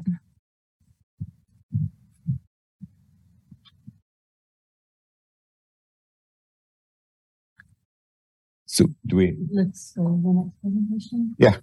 Okay. We're going to move on to the next presentation. That would be DCCCA application. Hello, I am Lori Alvarado, the CEO at DECA, and Russ Harding is also on the line. He is the Chief Operating Officer at DECA. I want to start our presentation with just a story to give you a bit of an idea of what our housing project is about. We have a woman who has just completed treatment at our First Step at Lakeview Residential SUD Substance Use Disorder Treatment Program. She has 2 children under the age of 12, and she is looking to transition into the community. As she begins to look at her options, she knows they are limited. 1, because affordability is key. 2, safety of her children are important. And 3, if she has a federal offense, which is not unusual for women who have had an addiction as strong as some of the women that we treat at our facility, all options that have to do with HUD funding are unavailable because of the criminal history. They are ineligible to live in those facilities. So as we transition women and children into the community, the options are incredibly limited. We also know that returning to a place where addiction might have been the problem is not a safe option for recovery. So as we talk about our housing project, we have identified the issues that continue to be a challenge for our women finding housing, safe and affordable housing for children in the Lawrence community remain very limited. Our project, which Russ will outline the details of next, is really focused on this population. So women with children who have a substance use disorder diagnosis.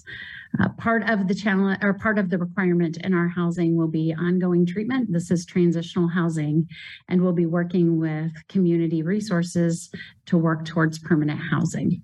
So Russ will give just a quick update. We did include pictures in our proposal of the units, so I will let Russ tell you the details of the units. Good morning, everybody. This is going to include 5 duplex units, which would consist of 10 total units. Each of these units would be a 2-bedroom, 2-bath, 1-car garage. Everything is going to be single story, so that we don't have no issues with steps if there's any kind of mobility issues with the folks. We've also got a proposed clubhouse in the development as well, to where they could get together, for holidays or just different birthday parties, being a safe spot there where they're actually getting their treatment on site. These, like I said, these units are a 2-bedroom, 2-bath, 1-car garage. I mean, they have all the regular amenities, washer, dryers, dishwashers, all of that set up. So as they're making the transition, this is the next step in their recovery. At this time, we'll entertain any questions. Russ, one additional piece that I think is critical to the Lawrence community, we have an on-site childcare at our treatment center, and women with children would have access to continue to have their children in childcare literally across the street from where they would be living. So with that, we'll entertain questions. All right. Thank you, Lori and Russ. Are there questions from the board? I have a question. Shannon Reed, Douglas County Commission. Hi, Lori. Thanks for being here. So my first question is, you mentioned that many of the women that you serve are not eligible for HUD vouchers based on those barriers. So is your intent to truly be available for folks who do not have any other housing options, so who wouldn't qualify for HUD? Is that kind of the goal, that, or is there space to accept vouchers in any of the units, or is it by design to be for folks who wouldn't qualify for that kind of subsidy? By design, it is for those who would not qualify for that subsidy. One of the key components of transitional housing for us is that they are still involved in treatment and that they are still engaged in treatment, because usually treatment is not something that they accomplish recovery in just a couple of weeks. And so one of the key components would be ongoing treatment supports.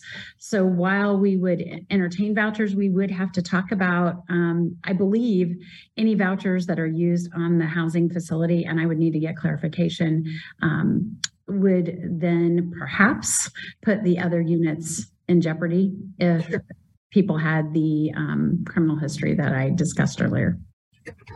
For the record, I appreciate that it's a focus on filling a gap for unmet need. My other question is just about, since you're a nonprofit and you're building on property that you already own, and you talked about how the housing itself is sort of tethered to and conditioned upon services and treatment. So can you just talk a little bit about whether, I'm hoping that DECA never goes away, but if we were to play out a scenario where DECA were to not exist, are there any deed restrictions on the land? Or are you planning for that in terms of how the property will be maintained in perpetuity if for some reason in the next couple of decades DECA is not managing it? Is that something you all have talked about?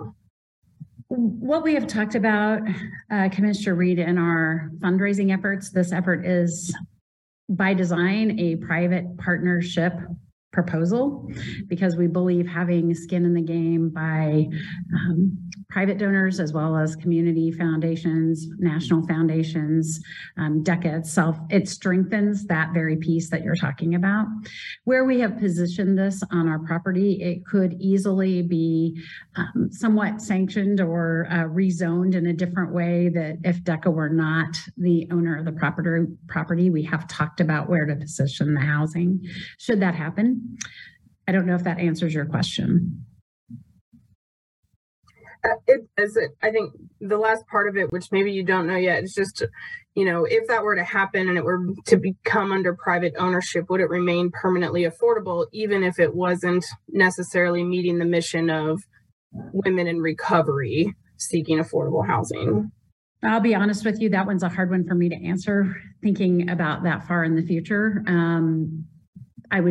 We have not considered that question, but would be happy to respond to that question if that's something that y'all desire.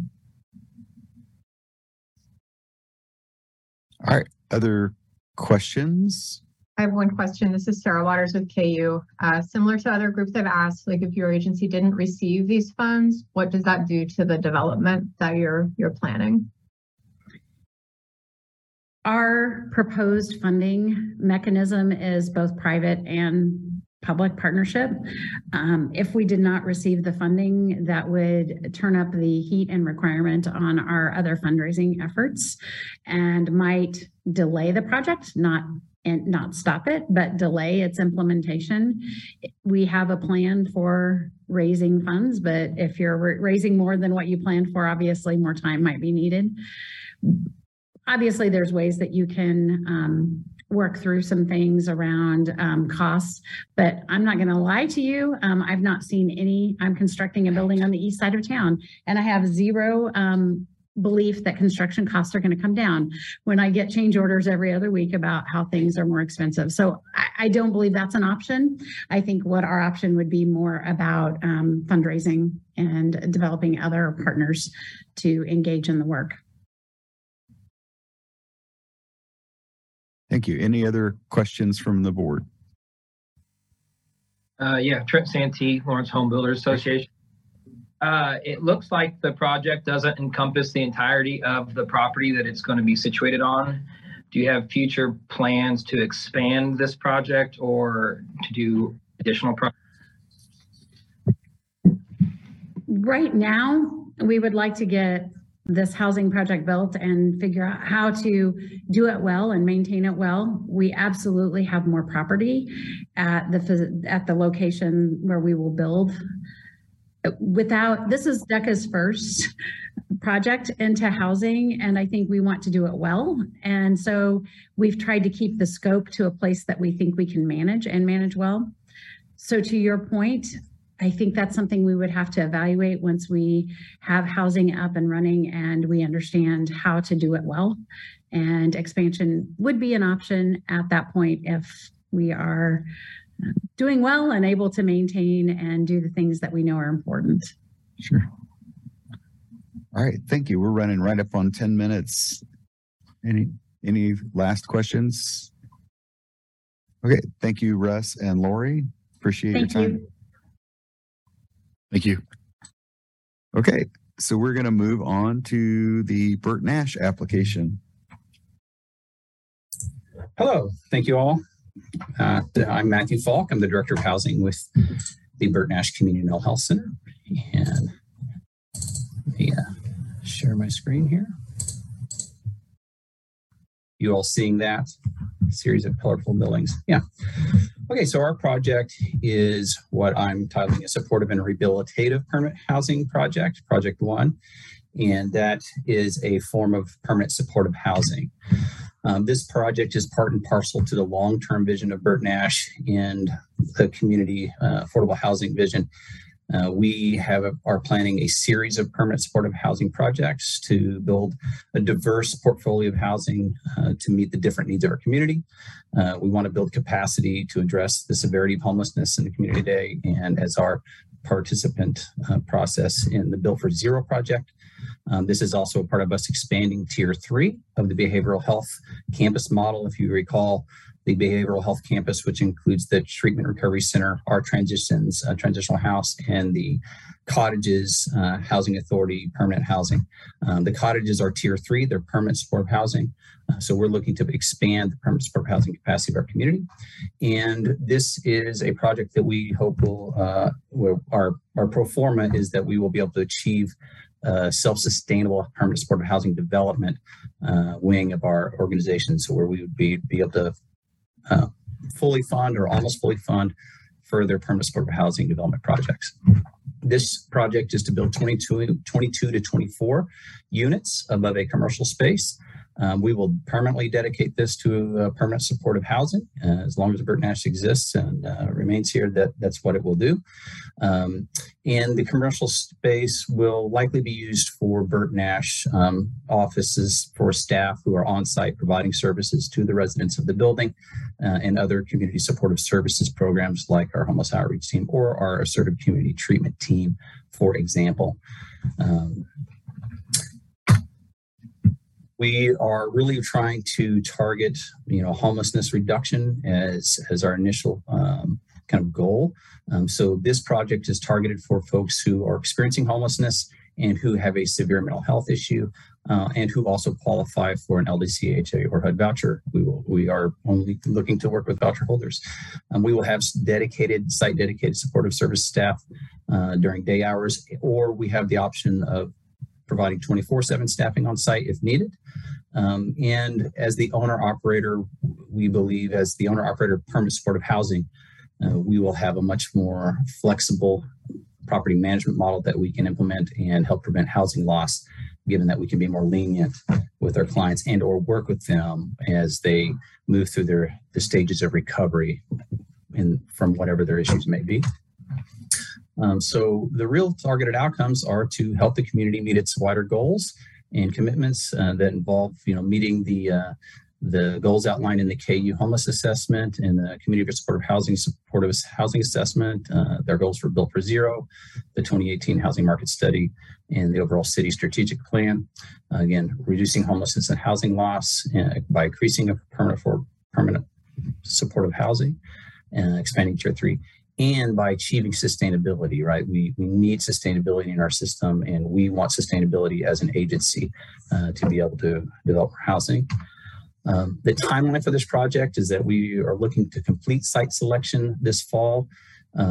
We've been working with the city and community partners to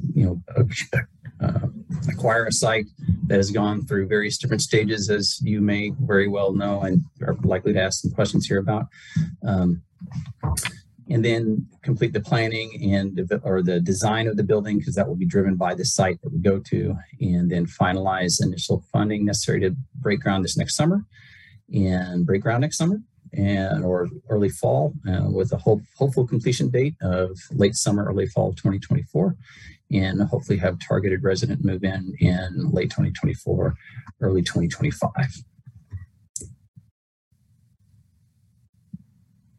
Any questions?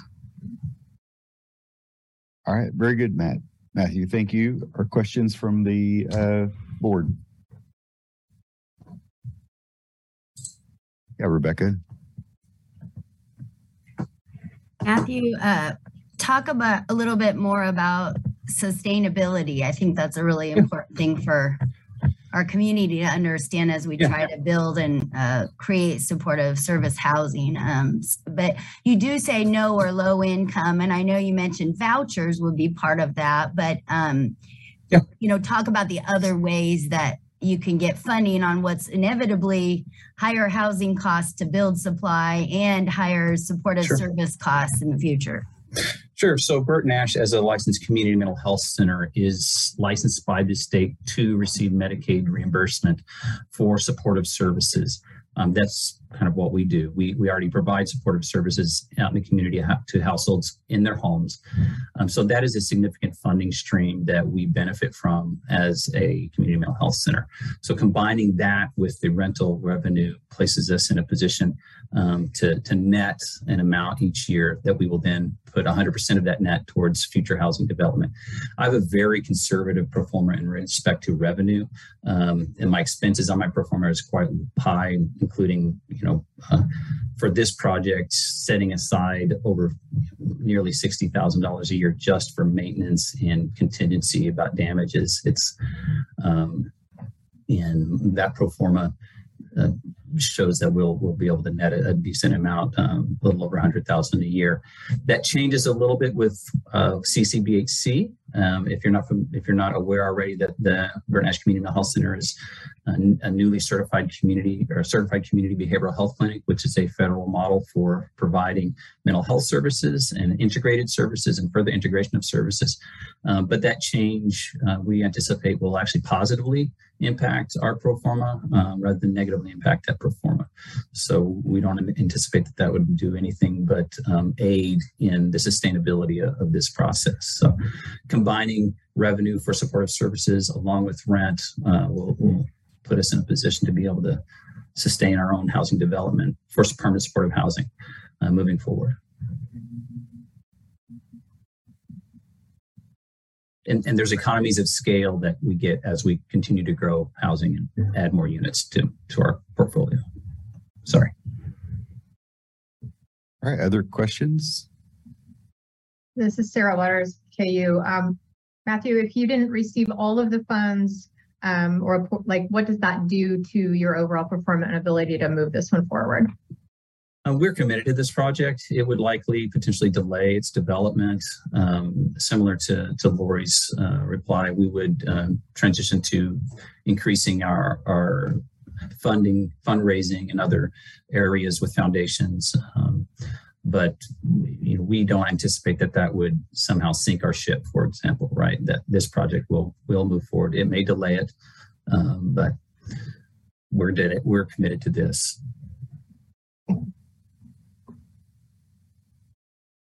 All right, Ron. Ron Gacious, Chamber Representative. Matthew, I know one component of your proposal is to create employment opportunities for the program participants. Where are you at in discussions with potential employers who might have an interest in locating with you? So we do want to increase employment opportunities for our clients and residents of the building. Considering the development around our initial partnership with the city to look at a downtown site, that has kind of changed what we're doing in respect to the site that we go to. We're likely not going to be downtown anymore, and we're likely not going to pursue that specific model. We operate a permanent, what's called supported employment program at Bert Nash. We have supported employment as a permanent part of our services and have for a long, long time. We will still offer supportive employment as a tier service that we provide to those residents. I just don't know in respect to having employment opportunities on site, if that's the direction we're going to go now, that we're not going to be downtown. So part of this process is that the site where we go will dictate some of that. Where we're located in the community will dictate some of that. We do have some meetings this week about potential other sites, but I don't want to speak before we have anything really developed in this venue about that. So we do have other sites that we're looking at. We also have some significant amount of staff space that we need to meet as an agency. Bert Nash is in a position in which we're growing rapidly, and we desperately need some new staff offices. So by not being downtown and transitioning to a different site, that has given us an opportunity to look at, well, maybe there's some staff office space needs that we can meet by including them in this project as well. But those are all staff who provide supportive services. We would be housing supportive service staff within that facility. Thank you. We're running right up on 10 minutes. So thank you, Matthew. Great presentation, good project. And we're going to move on to the next applicant. And we're going to bring back the Flint Hills Holdings, New Hampshire Street Lofts application. This is the last application we have to hear. This is Tony Kresnick. Can you hear me? Yeah. Yes, we can, Tony. Be careful what you wish for bringing me back. I'm having technology issues. I'm actually racing to my other office. So I appreciate you bearing with me here. Did you say I am the last presentation here? Yes, and we have about exactly 10 minutes. Okay. So, I am going to try to pull over here. I do apologize about not being able to get service earlier. This application is identical, nearly identical. Aside from the increased economics, the increased request, the request to your body has not increased, but this is an identical application that your body saw a couple of months back out of cycle round. It is still the 48 units, still the mixture income averaging 80% AMI or less, 48 unit affordable housing project. The request to the state housing agency has increased. The request to the city has not. And so I do, again, appreciate you guys working with me here in this remote state that I'm in, but wanted to open it up to any questions that you all might have. all right. Thank you, Tony. Are there any questions from the board?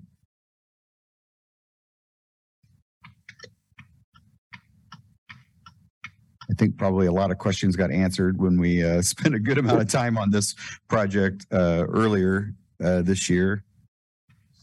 I do have a question, Tony. I've asked this to everyone. This is Sarah Waters with KU. If you did not receive these funds or only a portion of the funds, what does this one do to what does that do to your project right now going forward? Yeah, we have a long-term contract on this site.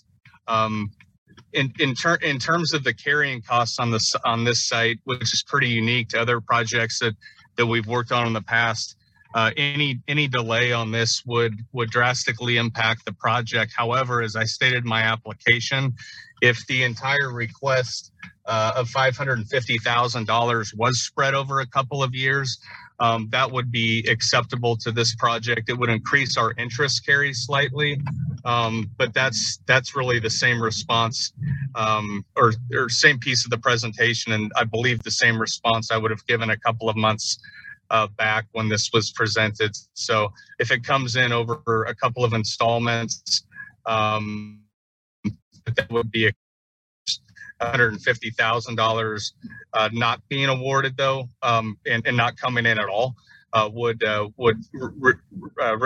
result in a bust on the project.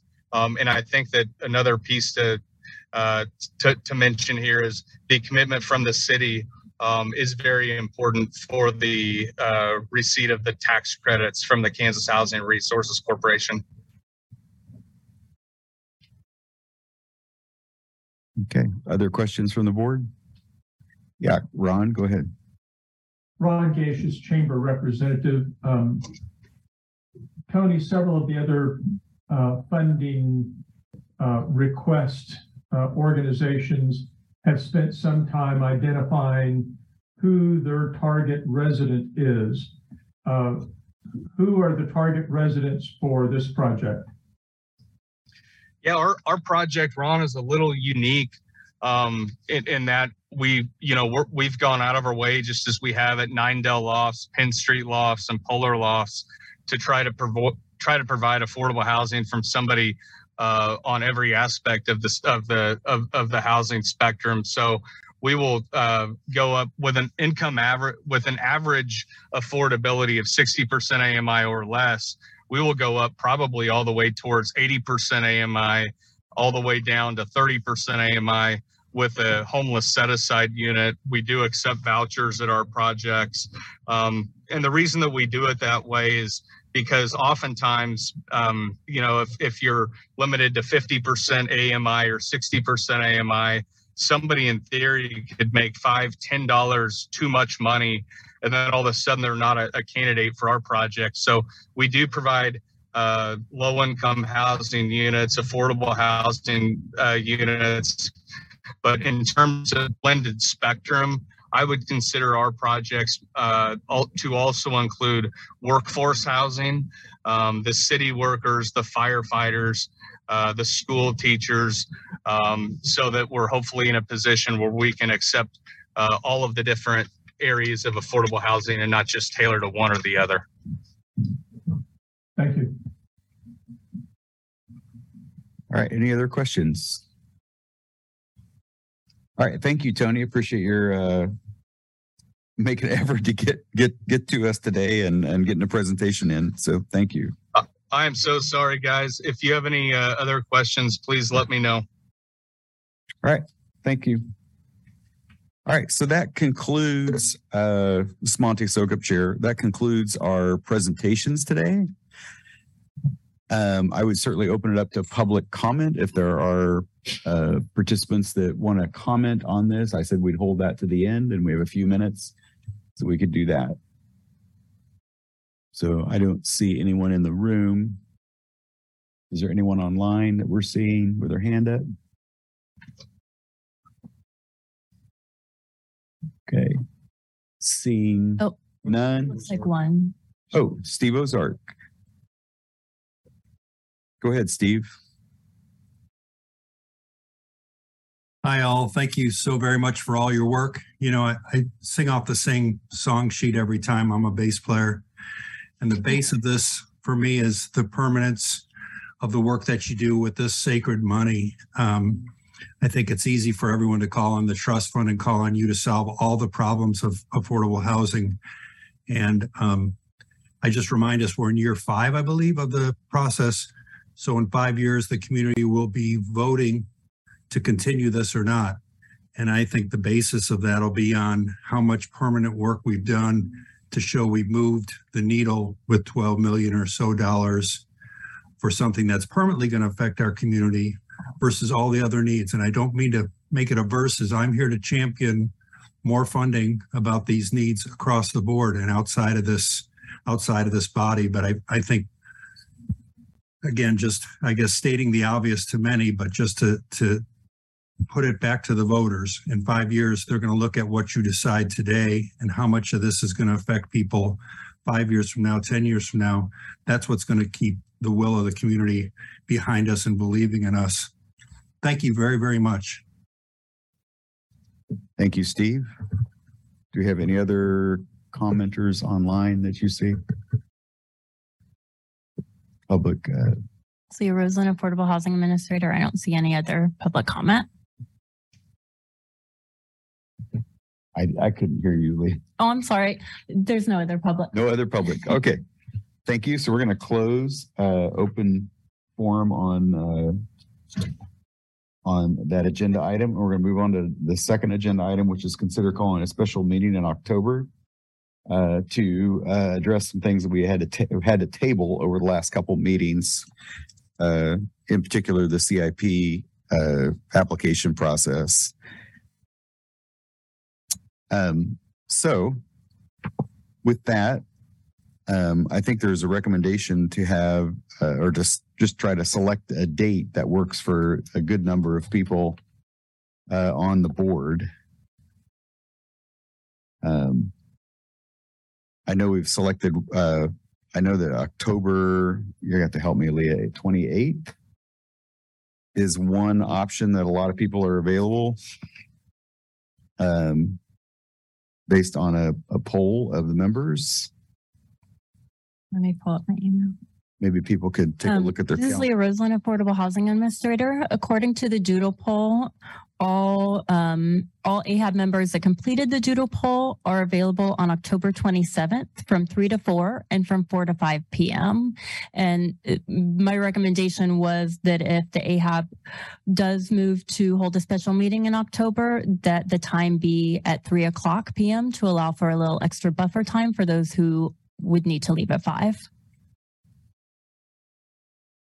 So the recommendation based on the doodle poll is to meet on the 27th from 3 to 4 with some possibility if we have to go over, we have a little bit of buffer time to do that.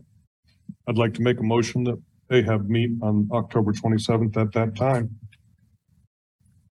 All right, we have a motion on the floor. Do I have a second? Second? Okay. Or Tom? Tom can take Tom, this. we have Tom or Rebecca. We have our choice. Tom Allen, member Elijah. Okay, so we have a motion and a motion and a second. Is there any discussion? All right, seeing none, we're gonna call the roll. Okay, Thomas Howe. Yes. Thomas Allen. Yes. Trent Santee. Yes. Shannon Reed. Yes. Rebecca Buford. Yes. Sarah Waters. Yes. Christina Gentry. Yes. Dana Ortiz. Yes. Ron Gacious. Yes. Monty Sokup. Yes. Motion passes 10-0. So we will see you here on the 27th at 4. And that moves us on to other new business. And we're going to try to wrap up very quickly here. Is there any other new business at the board? Anyone? Oh, Dana Ortiz would like to bring up something. Thank you. Dana Ortiz, Family Promise of Lawrence. I wonder if the October meeting could have some clarification on conflict of interest and such regarding something that Sarah mentioned early on in the process with involvement with some of these projects. None of these projects are projects that Family Promise brought to the table, but I would really like some city guidance on what, since we're all getting ready to do some evaluation of these, where we should recuse ourselves on these projects. Yeah. Thank you. So yeah, okay. I think we can add that and certainly try to bring some clarity to that. I know that's been an issue that's been troubling this board in particular, and I think other boards at the city or some other boards are struggling with the same issue. So we'll try to have a little bit of clarification at our next meeting. Moving on, any other new business? Okay, moving on to the calendar. I'm going to let you read the calendar for yourself. Probably the most notable thing is by the middle of next month, our recommendations are due. So continue to look at those applications, start filling out the matrix. now that we've had the presentations, which I thought, it's going to be a tough round to select because we had some really great projects and, double the amount of requests that we have funding. So we all have our work cut out for us. With that, Leah, it Chair, appears that, yeah, it appears both December and January that you have down there, elect 2023 affordable housing. Get that updated. And very quickly, this is Christina Gentry. I had a question about special meetings. I've never been to one as of yet for AHAB. Are they recorded? Are they also just given the same consideration as our public meetings are, as general public comment created, or is this a closed special meetings for just members? And also, will it be a hybrid environment? Would be my second question. Yeah. So that would, the meeting would be a public meeting, just like all of our other meetings and just like we're having right now. Does that clarify that? And what was your second question? I think probably can be answered in the email, but just kind of curious about our format. Will it be hybrid as well? This is Leah Rosen, Affordable Housing Administrator. The meeting will be hybrid. It may not be held in the City Commission room, depending on if other meetings are booked, but I will certainly look for another meeting room with Zoom and in-person capability as soon as possible and get that information out to the Affordable Housing Advisory Board and the public as soon as possible. Okay, thank you very much, Leah. Okay. All right. So with that, we'll call this meeting to an end, and thank you all for your work today and patience and good questions. Thank you. We're adjourned. Great work.